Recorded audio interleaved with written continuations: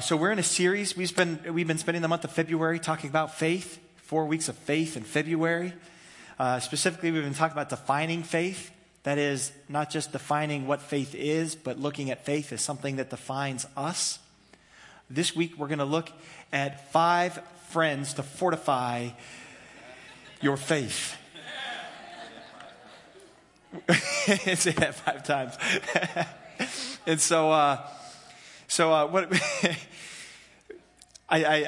there are some anchors that we can have in our lives that help define us. Our faith is certainly one of those things that define us. Our gifts are something in a way that define us. Our understanding of God it certainly defines us, but the people that we do life with defines us more strongly than just about any other thing. Our family defines us. Our friends define us. Our faith defines us. Our fitness defines us. No, I'm just kidding. I got nothing else. But to introduce this idea today, I want to say that when I pray for Sterling, when I pray for us as a congregation, my hope is not that God only uses what happens from the stage to impact the community. You know, certainly I would love to be a remarkable preacher. I would love to. I'm not going to, I would love to be just amazing. But I don't want that to be the thing that grows our congregation.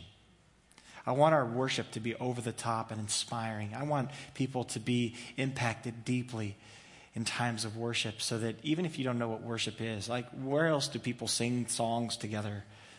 Really? So worship is kind of a distinct thing. But so even if you come in and you don't know what's happening or you don't know why it's happening, you encounter something different. You encounter the presence of the living God. I want that to be a thing that marks us. But the thing that I want to really define us is us together doing the work of ministry with one another.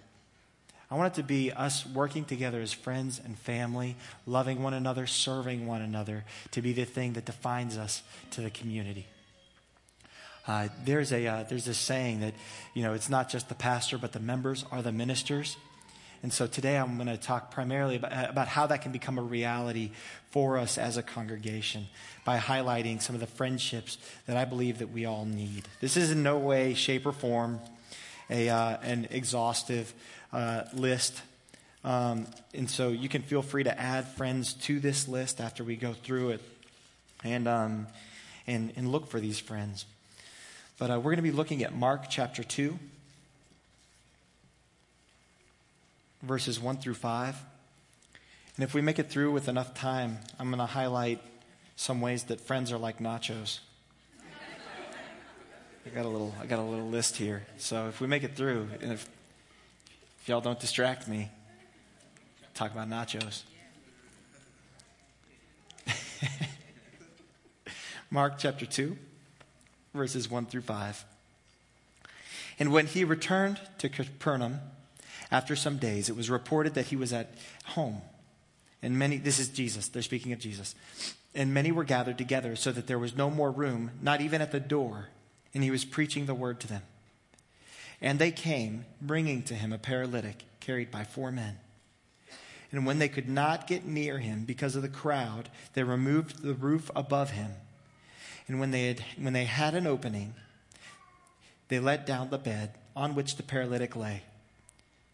And when Jesus saw their faith, he said to the paralytic, "Son, your sins are forgiven." This is God's word to us. Father, in the name of Jesus, we thank you for your word. I ask that you would inspire us today, that faith would rise up in our soul, and we would be excited about the things that you have stored up for us in one another. In Jesus' name, amen.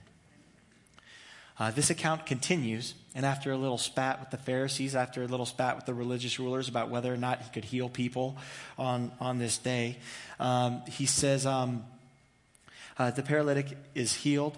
Jesus says to the paralytic, "I say to you, rise, pick up your bed, and go home." And the paralytic rises up, picks up his bed, and walked out in front of everybody.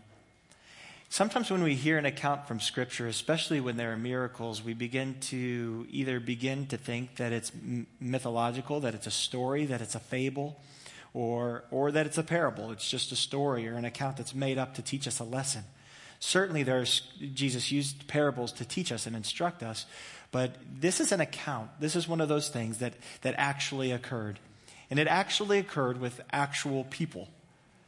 That's the other obstacle that we have to get over when we read the Bible is understanding that when we read this, these are real people with real emotions and real families and real trouble and real struggle, real pain, real hope, real excitement, real joy, real salvation, real healing.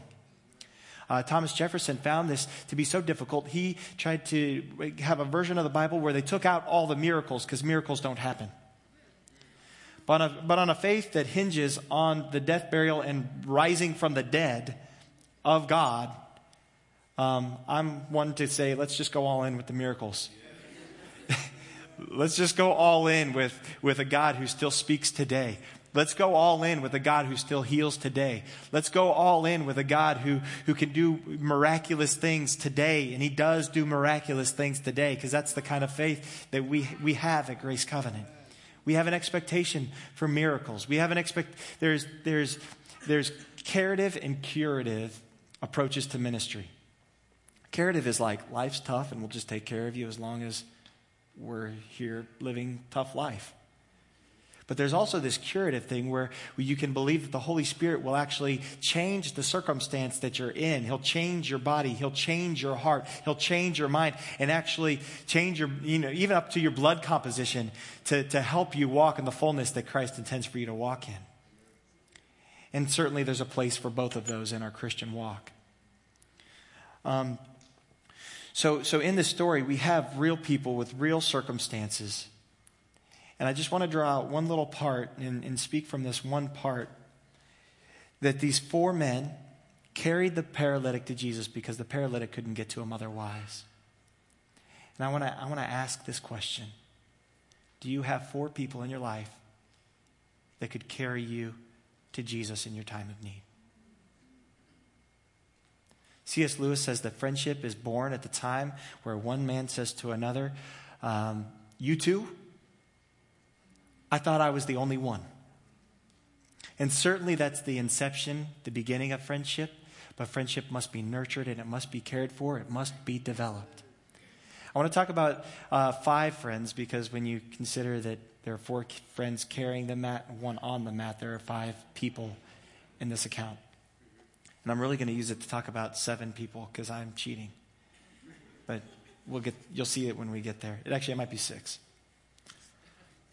The first friend that you need is the friend who had the idea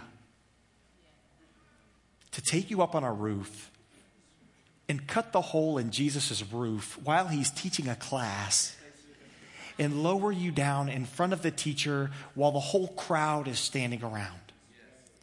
You need a friend with radical, crazy faith. The person who has almost no sense. Except for they've made it this long, so you know they've got enough. It's the person who doesn't understand an obstacle. You're like, hey, we got to go on this missions trip. That's $10,000. And? Right? Don't yuck my yum. Come on, Debbie Downer, let's go. It's time to go. They don't know a dead body. They just see bodies that have to be resurrected. They don't see broken people. They just see people that haven't been healed yet. Right? This is your person with so much faith. They're just ready to run through a wall and do everything and anything that it takes to see God move on your behalf. You need one of those friends in your life. Do you have one? Maybe you're that friend. I was told earlier this week that I'm that friend to some of my friends. And it's just kind of like, you can call me and be like, hey, it's all going to the pot. And I'm like, let's go. I'm good for a fight. I'll fight as long as we've got to fight. I'll just wear myself out fighting. Let's go. Come on. I got faith for this. I can believe for this. I'll believe for your marriage. I'll believe for your healing. I'll believe for your child. I'll believe for your spouse. I'll believe for the thing that you're done believing for. I'll believe for your finances. Come on. I almost don't care what's happened yet. Because I know that Jesus rose from the dead. That happened in the past. And that gives me infinite hope for the future for you. And so you got to have that crazy faith friend. A lot of F's today. You need that refining friend who's like, yeah, that's a good idea to get him to Jesus. But I guarantee you, lowering him through the roof on a pad was not the first idea that the big faith friend had. The first idea the big faith friend had was, let's light the house on fire. Jesus will come out. And then when he comes out, you'll be laying on the mat and he'll be like, oh, I'll heal you. Because that's how the big faith friends saw the whole thing working out. Right? The refining friend, now I'm just making all this up, right? That's not what the Bible says at all. Just to clarify, don't hang your doctrine on what I just said. That's, special punishment for me if I didn't put that qualifier in there. So the refining friend is your friend with wisdom who says, hey, that is a wonderful idea to get this person in front of Jesus through unorthodox ways. Maybe we should lower him slowly. Because Big Faith was like, let's just drop him through the roof. Let's just peel it back and drop him through, and he'll be right in front of you. If he gets hurt, Jesus will heal him with that too. Not a big deal. Jesus got this. Refining friend, wise friend goes, I'll go further than I would go otherwise because you're stirring my faith. I'm going to go further than I wanted to because I wanted to be cautious. You want to be passionate for today? I want to be wise for tomorrow. But I'm going to step out and go somewhere that I wouldn't necessarily go. I will raise this money for the missions trip because you've stirred my faith and I can see how God could use me. I will give money to this conference because I think that God might be willing to use these resources to advance the kingdom in the lives of college students. So they need each other. You see how that feeds off one another? And so you need this friend who can refine the idea and offer wisdom to the idea. If you're the big faith person, you hate this person. They rain on your parade. And it's like, get off me. And it is the Holy Spirit for your life to rein that in and keep you safe. I had ridiculous things that I wanted to do for the sake of Jesus when I was in college. I still have ridiculous things I want to do. But Pastor Daryl Morrison, who planted the church in Phoenix, Arizona, just about a year and a half ago, was my wise friend. He was my leader and wise friend. Because I had heard some stories about what other people had done for the sake of evangelism. And I was like, I want to do that. And it's going to be amazing. And he's like, no, that's idiotic. And you need to not do that. It's a bad idea. But I read about it somewhere. And he's like, but you don't know how it went. And I'm like, God will take care of that. And he's like, no. And I'm fine. I'll just carry a 6'2" cross around on campus on Holy Week. And won't tell you about it until Wednesday. And then I'm already committed to it, so you got to deal with it. We need our refining friends. We need that faith that manifests itself as wisdom. Your next friend's the I've got a guy friend. You need a friend who's got a guy. I'm not that guy. I don't have a guy for anything. But I got some guys that got guys. And it doesn't matter what I need. I could need like a t-shirt made, a postcard designed. I could need my yard mowed, my house reshingled, away across the border without being seen. I got a guy. Just kidding about that last part. I forgot this is online for a second. It's not true. I don't need to get across the border for anything except for missions, and we use passports for that. So we got a missions meeting today after the service. We'd love for you to be there. I'm going to talk about going to Poland legally. Because I got a guy who can help you get a passport, a legal one, for real. It takes 6 weeks. It's a process.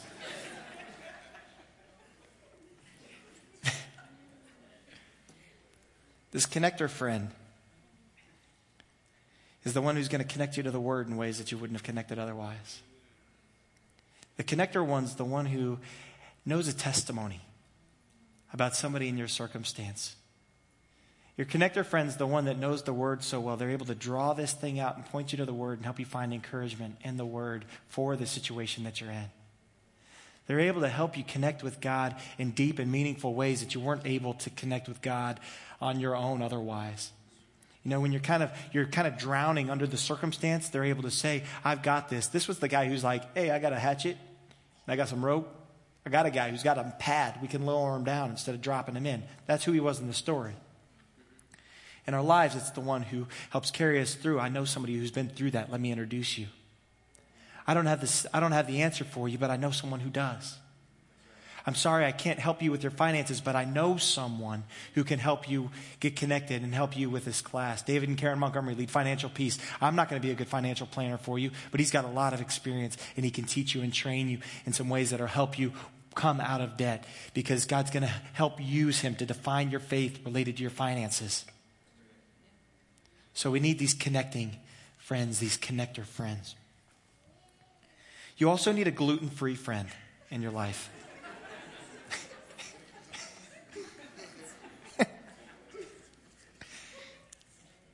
Don't judge me. I'll be your gluten-free friend if you need. The gluten-free friend is the person who's sensitive to things that nobody else is sensitive to. Everybody else in the world can have this thing except for the person who has to eat gluten-free. Because their body rejects this thing that is perfectly wonderful for everybody else on earth. For the 7.8 billion people on the world can eat gluten, but they can't. And that's your friend who's sensitive to things. Actually, there's no gluten-free friend in this story. That's just the fourth friend. We'll come up with a way to tie it together. But this is your friend who's sensitive to things that you're not sensitive to. This is your friend that's sensitive to things that everybody else has just accepted and thinks is normal. This is the friend that doesn't go to the movie because it would grieve them. It's the friend that has to walk away when the conversation turns. You might not have even noticed you have this friend, because they tend to disappear when things are difficult. Or not when things are difficult. They tend to disappear when things begin to press on their spirit and grieve them and trouble them, because they can't participate in that conversation. They'll walk away from the water cooler because they're not comfortable with that conversation or that idea. I'm not talking about being overly sensitive to things that are good or like socially uncomfortable. I'm talking about the one who is sensitive to the things of the Spirit and is not satisfied to go where God wouldn't want to go. Because there are some places that we want to go that the Holy Spirit is not interested in going with you. There are some movies that God doesn't want to go with you to see. There are some environments that God doesn't want you to be in. Your sensitive friend's the one who goes, I'm just not sure that's right. Now, if you are the gluten-free friend, I want to encourage you not to force that sensitivity on other people. You can't do that. That's what the Holy Spirit is for. Simply by walking in accordance with the conviction that you have helps you fulfill the role that you have in our life. Simply by being faithful to what God is convicting you to do, day in and day out, week in and week out, you're fulfilling your responsibility of being the gluten-free friend to us. By helping make us aware of things that we otherwise would have just accepted. You ever been in that situation? You know, like everybody's planning the movie. Let's go see this movie. It's going to be real great. And then somebody's like, has anybody, is there any nudity or sexual content? And everybody's like, oh, man, here we go. Oh. You need that friend that's sensitive to language, even if you're not. You need that friend who's sensitive to violence, even if you're not. It doesn't mean that you're not allowed to or not free to go and see something, so long as it falls within certain parameters. Obviously, I'd say don't give your money and your resources and your time to movies that prioritize or that highlight sex and nudity and all these other things. Don't give your time to that.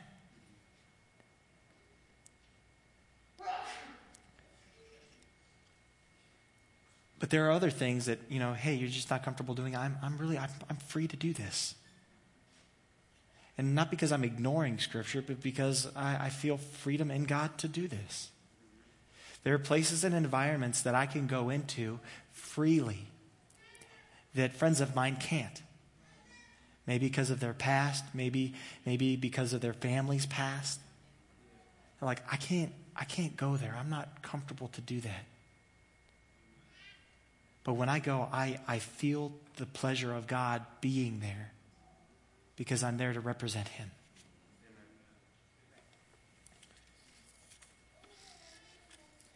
The next friend is the one who was on the mat. And I'm going to use this friend to represent 3 people. So I guess we have 1, 2, 3, 4, 5, 6 people. This 5th friend, I want to draw out 3 lessons. 1, there's a time where we need to follow our friends. It's funny, we don't have any idea if this guy actually wanted to go or not.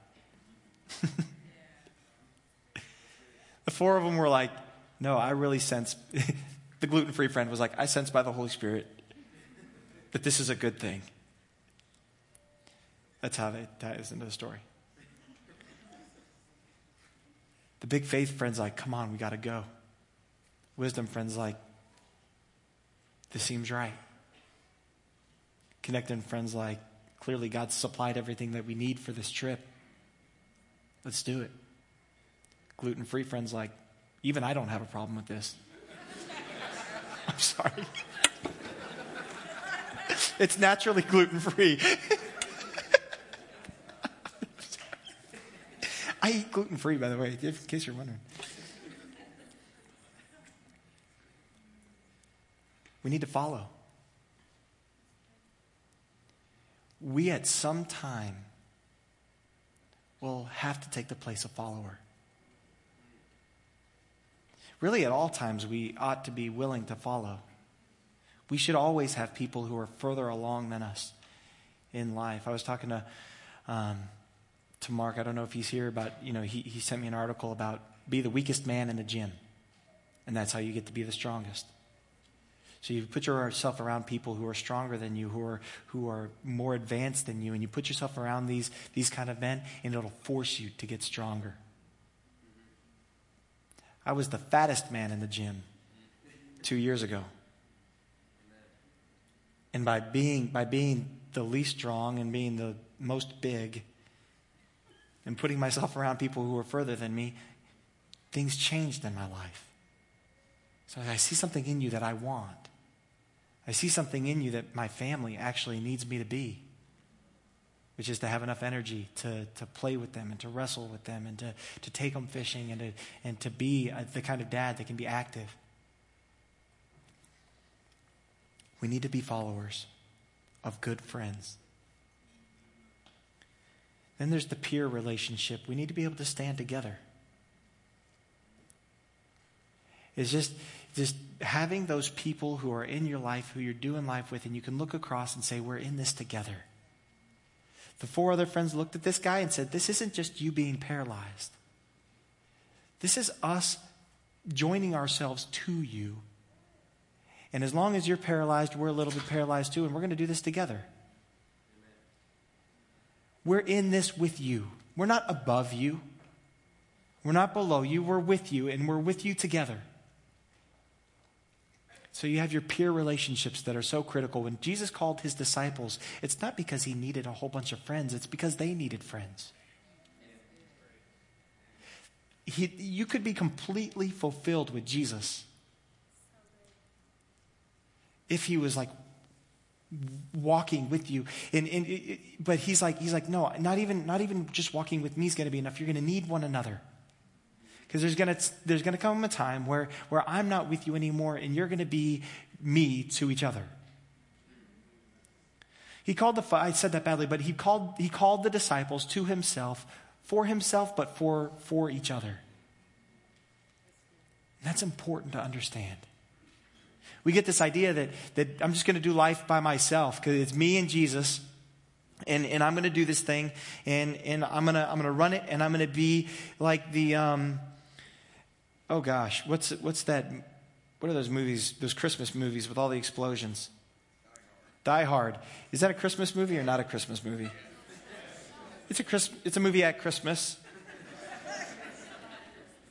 We all feel like we're going to go out like Die Hard and we're going to do it all by ourselves and we're going to just conquer the world because we're great and I got Jesus. Instead of respecting the design that he's given us. Part of God making us in his image is that he has always existed in perfect community with himself. As the Father, the Son, and the Holy Spirit lived in perfect unity. Deferring to one another, of the same substance, but he exists in perfect community and in perfect bond with himself, and he desires that same thing for us, that we would experience the same thing. And that's why he doesn't just call you or me separately, but he calls us together. At the end of this, account, in verse 5, he says, and when Jesus saw their faith, he said to the paralytic, your sins are forgiven. It wasn't one person's faith that stirred God in this account. It was them together. They got the pleasure of God. They got God's attention. And when we do life together, and when we walk with one another, when we set our preferences aside, and when we seek and purpose to love one another beyond our differences, and we rally at the cross, and we're unified in spirit by him, that he looks and he goes, this is something that's pleasing to me. You got my attention. What needs to happen? Well, God, we need you to heal our community. Would he be able to say, because of their faith? Because of their unity, their sins are forgiven. I'll heal your community. I'll heal your pain. I don't know how you imagine these friends, but I imagine them all being different colors. I imagine them with different shades of skin. Just because I think that's beautiful.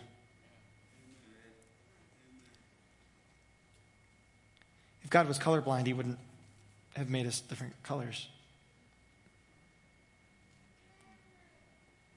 I think there's beauty in distinction. We wouldn't go into such detail in Revelation about the colors and the stones and the precious jewels. It's not our color or our culture that defines us, but it should be Christ. And in the shadow of the cross, in Christ, with one another, color becomes something that's beautiful and amazing. It becomes something it's certainly important, but it's not the most important. It's a distinction, but it doesn't define us. What defines us is our faith. The third friend that we learn about, and the fifth friend, is that we need to be friends who lead. There is a time where we look to our friend who is the paralytic and we say, I need to take you to Jesus. Let me show you how to get to Jesus. You need this for your life. You need a touch from God. You need something that nobody else, no other place on earth can you get what it is that you need. Let me take you to it. We have a responsibility to share the things that we've learned. In Matthew chapter 28, the Great Commission we call it, Jesus says, go therefore and make disciples of the nations, baptizing them in the name of the Father, the Son, and the Holy Spirit, teaching them to obey everything that I've commanded you to do. He's saying, as I've spent this time with you over the last 3 years instructing you and training you about the value of the kingdom of heaven, the ways of the kingdom of heaven, how to walk with me and please me and how to be one with me, now go and take this to the rest of the world and do it together. And so it reasons that when they went out and they started sharing this revelation with people, they started sharing this truth with people, they started sharing the message of salvation with people, that people were starting to flock together and they joined themselves to one another. They didn't just get the word and run off by themselves and hide, but they came together. They worshiped together. They lived life together. They cared for one another. They sacrificed for one another.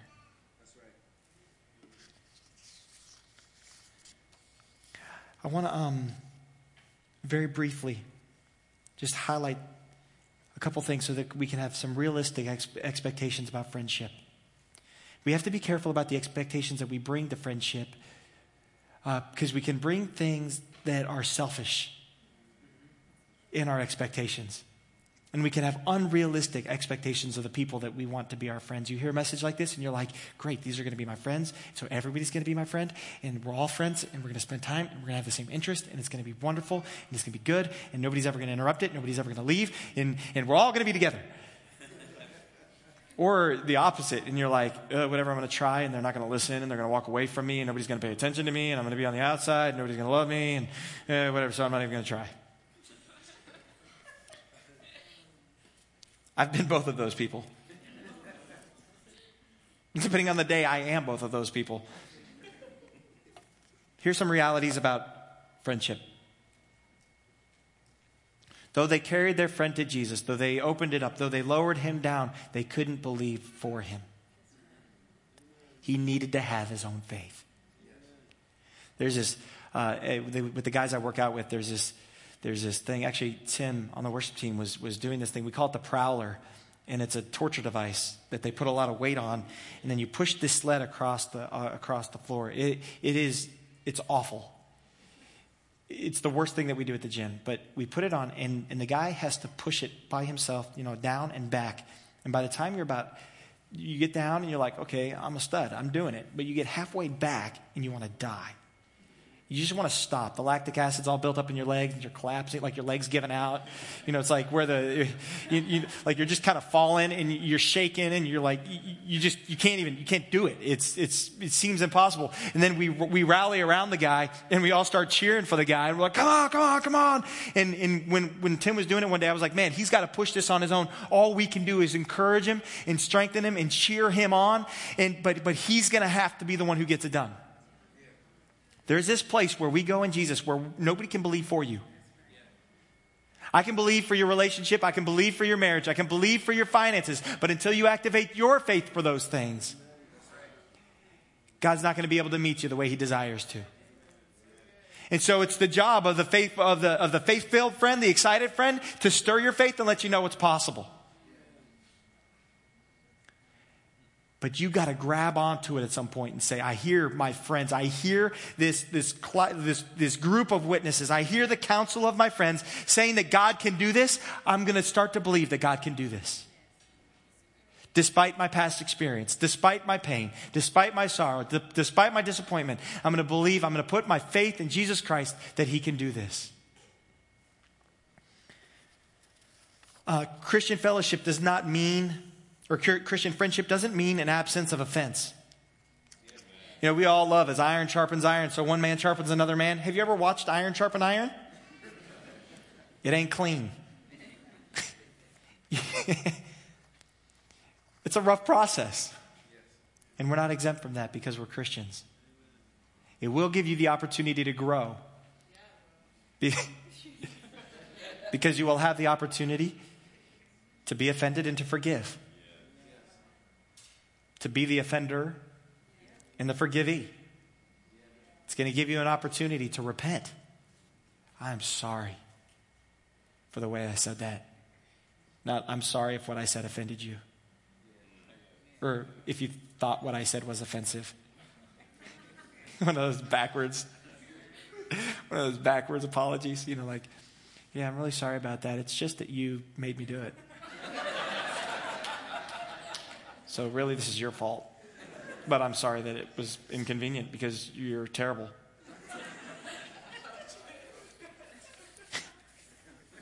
Gives you the kind of opportunity to repent and say, I'm sorry. I didn't I did it wrong. Will you forgive me? Because you did it wrong first. You're supposed to say that quieter. Because you did it first. Friendships grow and change. They do. It's not going to stay the same. What you had in college, the number one struggle for people getting out of college is like that you feel so disconnected. Well, yeah, you're not living in the same room and you've got a job.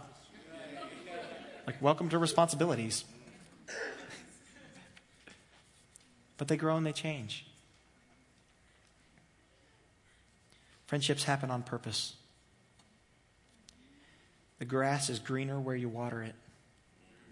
That's the same point. It's not a separate one. A lot of growth comes from not our points of agreement, but our points of contrast. I don't need somebody who's going to just agree with me on everything. I need a friend who's going to call me out and tell me when I'm being bitter.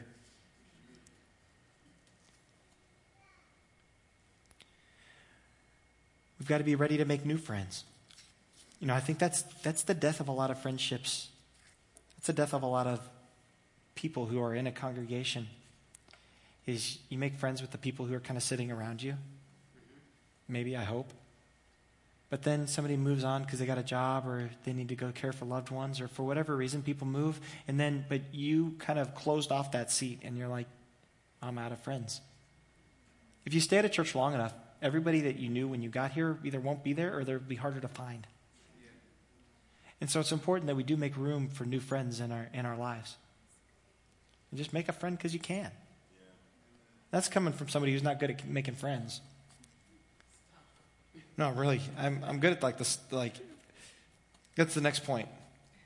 Not everyone will be your friend, and that's okay.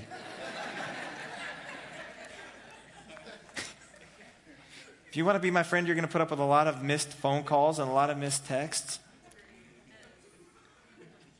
You're going to, not that I'm calling you and texting you a lot, and not that way. I mean, you'll be like, is he dead? Because I haven't heard from him in 3 months. And it's like, that's the best kind of friend.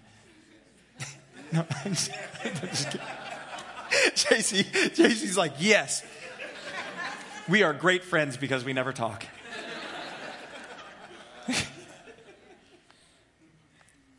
Gentlemen, I know we can tend towards that because we're men.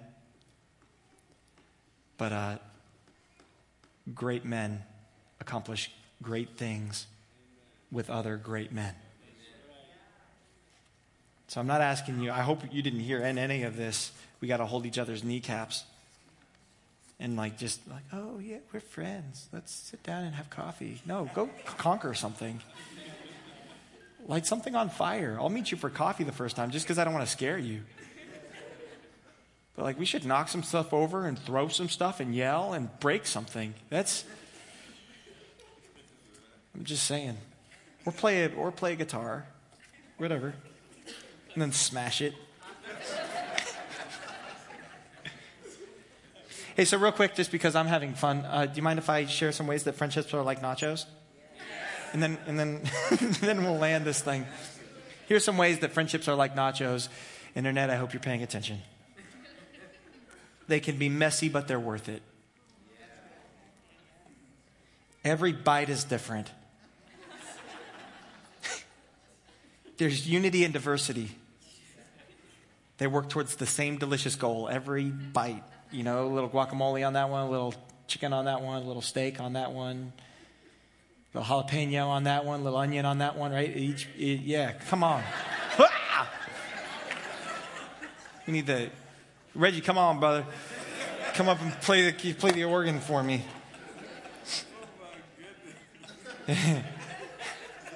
We're better together, just like a plate of nachos.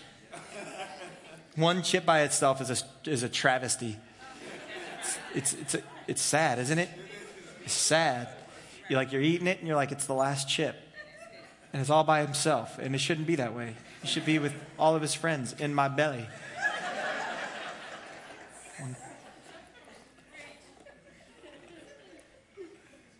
There is such thing as too much. That must have been right after a Bible study that I read that. That one's from the Holy Spirit, because I wouldn't have ever said that. The devil's lying, maybe. There's not too much. The really good ones take a lot of time to make. Yeah, you can't just, you got to take some time. You got to really season the chicken before, the best nachos I've made are when I've seasoned the chicken, grilled the chicken, cut it up, and then you do everything. You're it's a multi-step process. It's like launching a space shuttle to make good nachos in my world, right? And it's not done in the microwave. You got to cook it in the oven. I'm just saying. So the best ones take some time. It takes time to build the best ones. Have church today. But the really simple ones are still delicious and hit the mark. Just some chips and cheese in the microwave. It still tastes good. It's still a benefit. It's still encouraging. It's still fun. I'm sure you can come up with additional ways they're like nachos. I believe that it's God's desire that we would find the friends that I talked about here today among one another. I know I'm not saying that you shouldn't have friends in other churches. Yes, have friends in other churches. Yes, make friendships across the ministries. Make friends in different places. But if you can't find those people, if you don't have those people here yet, it's time to find those people here. It's time to find those people who are near you and close to you and can see you and look you in the eyes and tell you when you're not doing well because you don't realize you're not doing well yet. It's finding those people that will notice if you're gone on a Sunday. We're going to grow as a congregation. And as we grow, it's going to be important that we are intentional about finding these relationships. It doesn't become less important. It becomes more important. The reality, this is a muscle that most of us didn't flex 50 people ago. And so some of us are already feeling lonely. But God desires for us to find these relationships wherever it is that you are. Whatever church it is that you're a part of. Whatever people it is that you're a part of. So that you can get to the feet of Jesus and walk in the fullness of his calling and purpose for you. Amen? Father, in the name of Jesus, we thank you for friendship today. We thank you that you designed us with friendship in mind. God, I just want to honor you for your goodness today. What treasures you've given us in one another. You've hidden treasure in every single one of us.